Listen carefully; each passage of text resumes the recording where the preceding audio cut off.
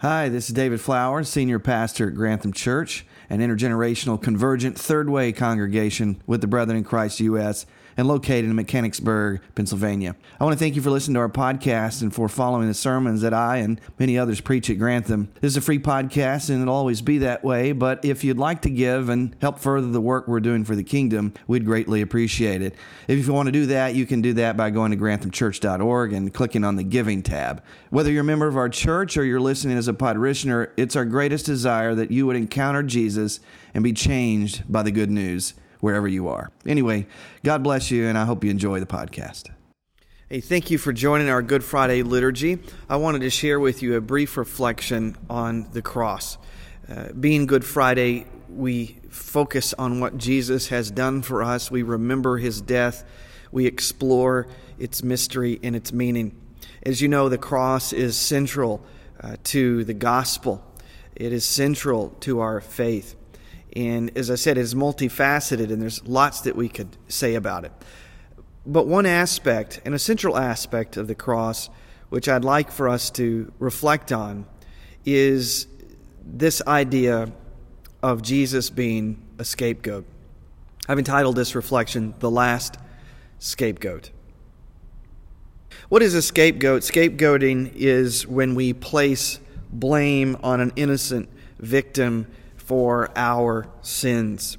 We seek to alleviate a problem, to bring peace by scapegoating someone. We do this to avoid taking responsibility. We do this to deal with our own contributions to the problem, or without having to deal with our own contributions to the problem, in an effort to create a quick fix, and often getting solidarity and unity among a group of people in the process. There's no quicker way to bring unity among a divided people than to have a common enemy or to create a scapegoat. The idea of the scapegoat actually comes from the Bible. If you look at the book of Leviticus, particularly Leviticus chapter 16, we read there about the Day of Atonement. This would have been a very important chapter for Jews who revered the Scriptures and the practices of Judaism, because in Leviticus 16, on the Day of Atonement, we read how the high priest offers up sacrifices to make the people of God clean in his eyes, to confess for the sake of forgiveness the sins of the people. There were 3 sacrifices that were offered on the Day of Atonement. One was a bull, and the other 2 were young goats. And again, these were offered to make them clean before God for the forgiveness of sins. Now, I should say here that this is not what God ultimately wants, as we will later see in Jesus, and the New Testament makes clear. That God does not desire sacrifices, he desires mercy. But as God is an accommodating God, he meets Israel where they are in the ancient Near Eastern world in a system that they understand, and he uses it. He uses it until we get to Jesus, as we'll see today. So 3 sacrifices, a bull and 2 young goats. One goat is sacrificed, and the other is cast out of the community. Look at Leviticus 16, verse 10. It says, "But the goat chosen by lot," so they would roll some die here and cast lots. The goat chosen by lot as the scapegoat shall be presented alive before the Lord to be used for making atonement by sending it into the wilderness as a scapegoat. Now, the symbolism of this is very powerful, actually. Think about this. The high priest would place his hands on the head of the goat and confess the sins of the nation aloud, thus transferring their sins onto this animal. The goat would then be sent into the desert, and as I said, this symbolized that their sins were being taken away. The scapegoat was usually led to a rocky, barren place out in the desert. This would ensure that the animal would die and not return back to the camp, not return back to the community. Once expelled, you don't want the scapegoat coming back. I mean, that's like a bad sign. That's a bad omen if the scapegoat returns.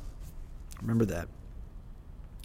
There are allusions to the scapegoat in Isaiah 53, verse 4 through 6. You'll recall, especially this time of year, when we read from Isaiah 53, this is a messianic passage. It's known as the suffering servant passage. I mean, if you were just to read that passage, you would think that this was written specifically about Jesus. But that's not what Isaiah had in mind when he wrote it. The suffering servant passage is about the sufferings of Israel. Yet Jesus uniquely fulfills this prophecy in his own sufferings. If you look at Isaiah 53, verse 6, we all, like sheep, have gone astray. Each of us has turned to our own way, and the Lord has laid on him the iniquity, the sins of us all. Now look at that. Laid on him.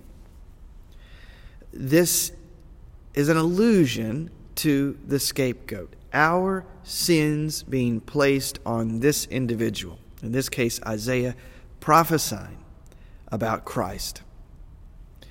Jesus is the scapegoat. Look what John the Baptist says in John's Gospel.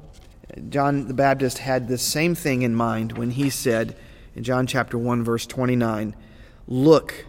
So Jesus is coming into the water, into the Jordan River to be baptized, and John says, look, the Lamb of God who takes away the sin of the world. And you say, yeah, but John didn't say the goat of God here. He said the Lamb. Well, he still has in mind the scapegoat, but he's the Lamb of God as to signify his innocence. That's key. To signify Jesus' innocence, yet he will be this scapegoat who takes away the sin of the world. Not just the sins of the people of Israel, but all the sins of the world, past, present, and future, including our own. Later in John's Gospel, we read of the plot to kill Jesus. And listen to this. In John 11, beginning with verse 45 through 53, it reads this. I'm reading from the New Living Translation, if you want to follow along in whatever Bible you have. John 11, verse 45. Many of the people who were there with Mary believed in Jesus when they saw this happen. This is after Jesus has raised Lazarus from the dead. This is a short time before Holy Week when Jesus performs this miracle, his greatest miracle by far up to this point. But some went to the Pharisees and told them what Jesus had done. Then the leading priests and Pharisees called the high council together. What are we going to do? They asked each other. This man certainly performs many miraculous signs. If we allow him to go on like this, soon everyone will believe in him. Then the Roman army will come and destroy both our temple and our nation. Caiaphas, who was the high priest at the time, said, "You don't know what you're talking about. You don't realize that it's better for you that one man should die for the people than for the whole nation to be destroyed." He did not say this on his own, John tells us. As high priest at that time, he was led to the prophecy that Jesus would die for the entire nation. So in other words, Caiaphas is fulfilling prophecy that he isn't even aware is happening. And not only for that nation, but to bring together and unite all the children of God scattered around the world. In verse 53, so from that time on, the Jewish leaders began to plot to kill Jesus. Now you have to remember that Jerusalem is a tinderbox right now. I mean, the Romans have been ruling for about 100 years, and you're just on the verge here of riots. There have already been people who've claimed to be messiahs. They're on the verge, the Romans are, of cracking down and actually destroying the temple, which will happen 40 years later. But they all know this, that the tensions are high, and here is Jesus, who is said to be the Messiah by some. They've been following his ministry, growing increasingly concerned that he's going to come to Jerusalem, that he's going to proclaim himself to be the Messiah, that he's going to revolt against Rome. Now, you and I, we know better. That's not what Jesus was about. That's not what kind of Messiah he's come to be. But even the religious leaders still don't get this, just like Jesus' disciples didn't get this. And so, not only do they have reasons, these religious leaders, to be concerned about Jesus and how he challenges their authority, how he challenges their interpretations of Scripture, but Jesus has said some things in their mind that have been blasphemous. So they can get Jesus on that. Caiaphas, they come up with this plan to get Jesus. He is blasphemed. He's claimed the authority of God. He claims to be able to forgive people's sins. And this idea of being Messiah is a threat to Rome. It's a threat to Caesar.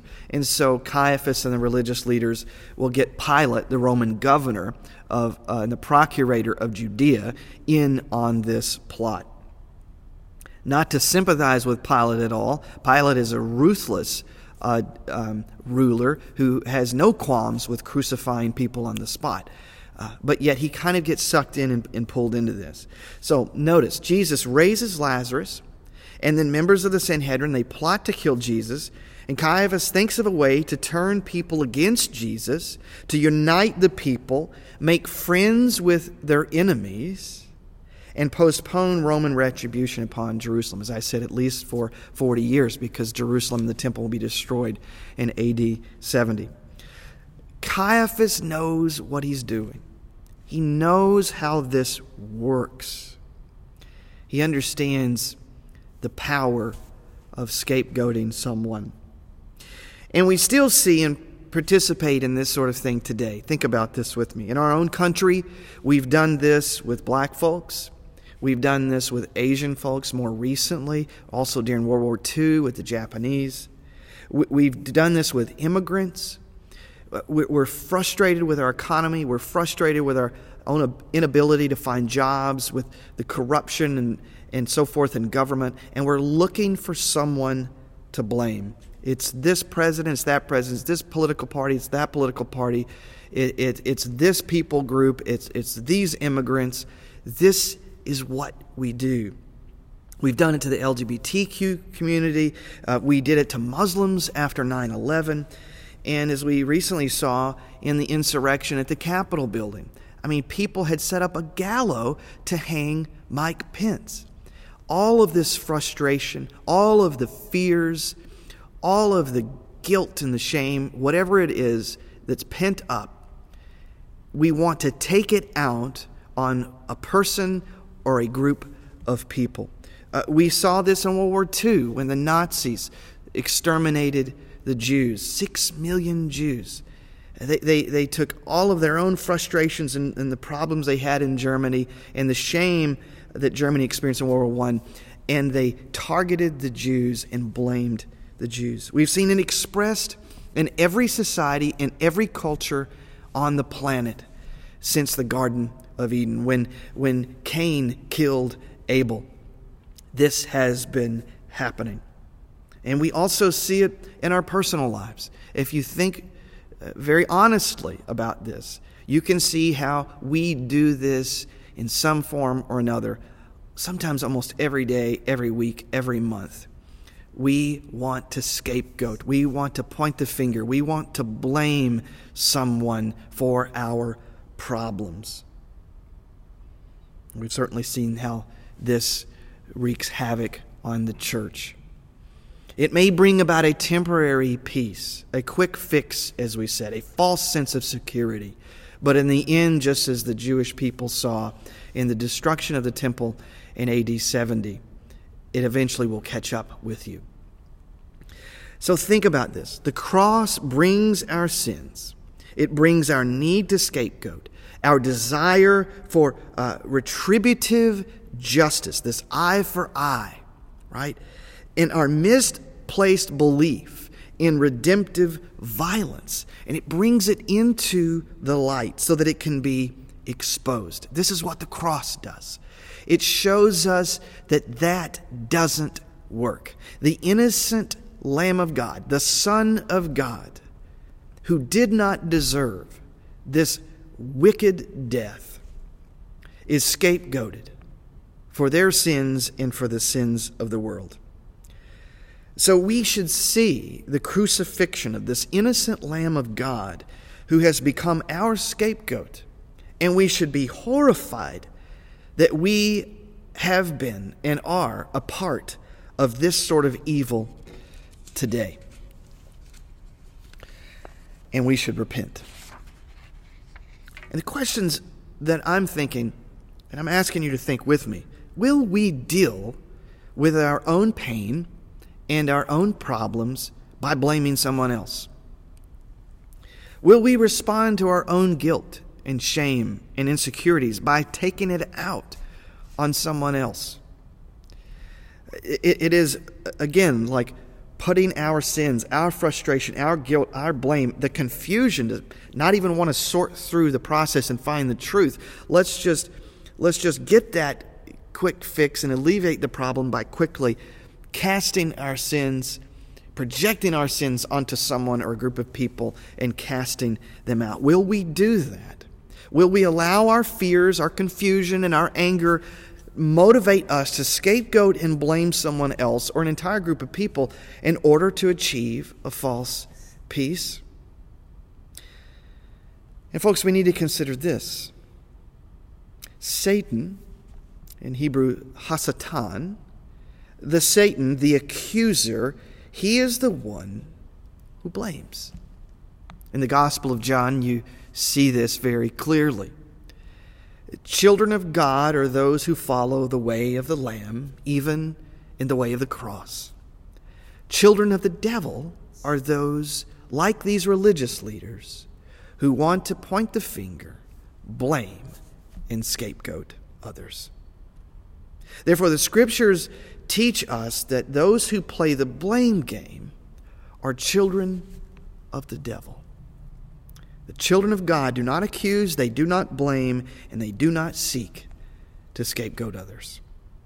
So the question is this: why did God allow himself in Christ to be scapegoated? You see, God didn't kill Jesus. We killed Jesus. We scapegoated Jesus, and we continue to do this. We see it all in our world today. Why did God allow this? Why would he be in Christ, laying himself down, though he were innocent? And the answer: to expose our deepest, darkest sins, to forgive that sin, and call us into a new way of being. Think about this with 2 Corinthians chapter 5, verse 14 through 21. Listen as I read this wonderful passage by the Apostle Paul. He said, "Since we believe that Christ died for all, we also believe that we have all died to our old life. He died for everyone so that those who receive his new life will no longer live for themselves. Instead, they will live for Christ, who died and was raised for them. So we have stopped evaluating others from a human point of view. At one time, we thought of Christ merely from a human point of view. How differently we know him now. This means that anyone who belongs to Christ has become a new person. The old life is gone, a new life has begun. And all of this is a gift from God, who brought us back to himself through Christ. And God has given us this task of reconciling people to him. For God was in Christ, reconciling the world to himself, no longer counting people's sins against them, and he gave us this wonderful message of reconciliation. So we are Christ's ambassadors. God is making his appeal through us. We speak for Christ when we plead, "Come back to God." For God made Christ, who never sinned, to be the offering for our sin, so that we could be made right with God through Christ. Look at that, folks. God didn't need to be reconciled to the world. The world needed to be reconciled to God. We needed to stop We need to see what our sin has done to God. He sends His Son into the world, and we crucify Him. And yet Jesus becomes the last scapegoat. Jesus is the last scapegoat because He is the last sacrifice. He takes all of the blame on the cross. He takes it down into the grave. He shakes it off, leaving it there in Sheol. And then He is raised, being vindicated by God, declared innocent, and exalted to the highest place. So get this picture. We send our sins into Jesus, the last scapegoat, and He is sent outside the city to die. And He does die. But then He is raised and returns to the city. Right? That was not good. That wasn't supposed to happen. That could be bad, but it's not. Jesus doesn't return to seek revenge or retribution. On that third day, which we will celebrate on Easter Sunday, He comes offering us evidence that He is loving, merciful, and ready to forgive, that He has come to make all things new. This is the God who looks like Jesus. And this love of God is available to us. If we'll stop playing the blame game, stop saying, I'm not my brother's keeper, as Cain did, and accept responsibility for who we are and for what we've become. It's not my dad's fault, my mom's fault. It's not my boss's fault. While those influences have certainly shaped us, we need to take responsibility for who we are and what we've become. Our churches, we could blame it on our leaders for what problems that we've had. But we need to see what our part is in that. When we look at the landscape of American Christianity, instead of thinking that we are somehow separate from it and not a part of it, we need to see what role we've played. We need to confess and we need to repent. If we will accept what Jesus has done for us, then we can discover that there is a better way, one that leads to real peace, freedom, and restoration, a way that leads to healing and new life. Folks, that is what God wants us to see in the cross of Christ, that Jesus is the last scapegoat. We no longer need to play that game, for we see that it doesn't work. It has never worked. If we want peace, if we want real freedom, if we want real justice in the world, then it begins by looking inward on Good Friday and seeing how our own sins put Jesus on the cross. But hallelujah, praise God, that He has brought that way of justice, that broken system, that way of guilt and shame and transference of sin onto someone else. He's brought it to an end. He has canceled our debt, and He has shown us a new way to live. Now, folks, when you see this power, this meaning, and this mystery of the cross of Christ, that it is in the cross of Jesus that we see, paradoxically, the clearest revelation of who God is by taking all of that on Himself and forgiving us. Church, it'll change your life, and it'll change how you treat others. That is the invitation this Good Friday, that we would accept the last scapegoat, so we would no longer do this. We would no longer play that game, but instead live a new life. Be a new person. Be a new community. on the earth. Father, we thank you for Jesus.